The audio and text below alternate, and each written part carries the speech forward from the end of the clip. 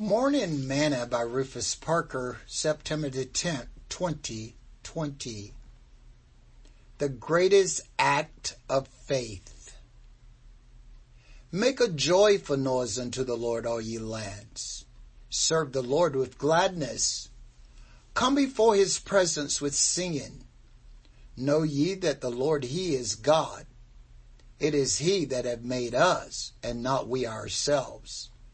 We are his people, and the sheep of his pasture. Enter into his gates with thanksgiving, and into his courts with praise. Be thankful unto him, and bless his name. For the Lord is good, his mercy is everlasting, and his truth endureth to all generations. Psalms 100. Today's morsel. The Bible is filled with many acts of faith. Abraham, when he offered up Isaac.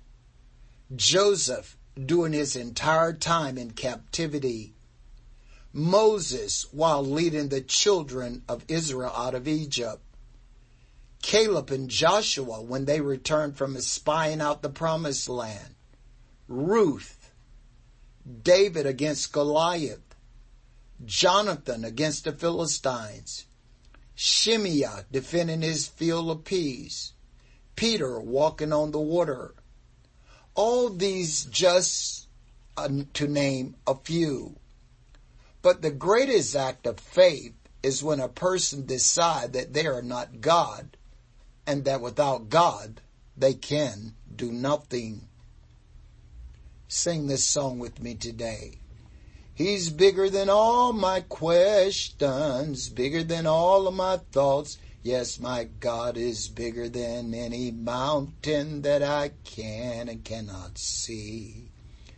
He's bigger than all my worries, bigger than all my fears. Yes, my God is bigger than anything that I can and cannot see.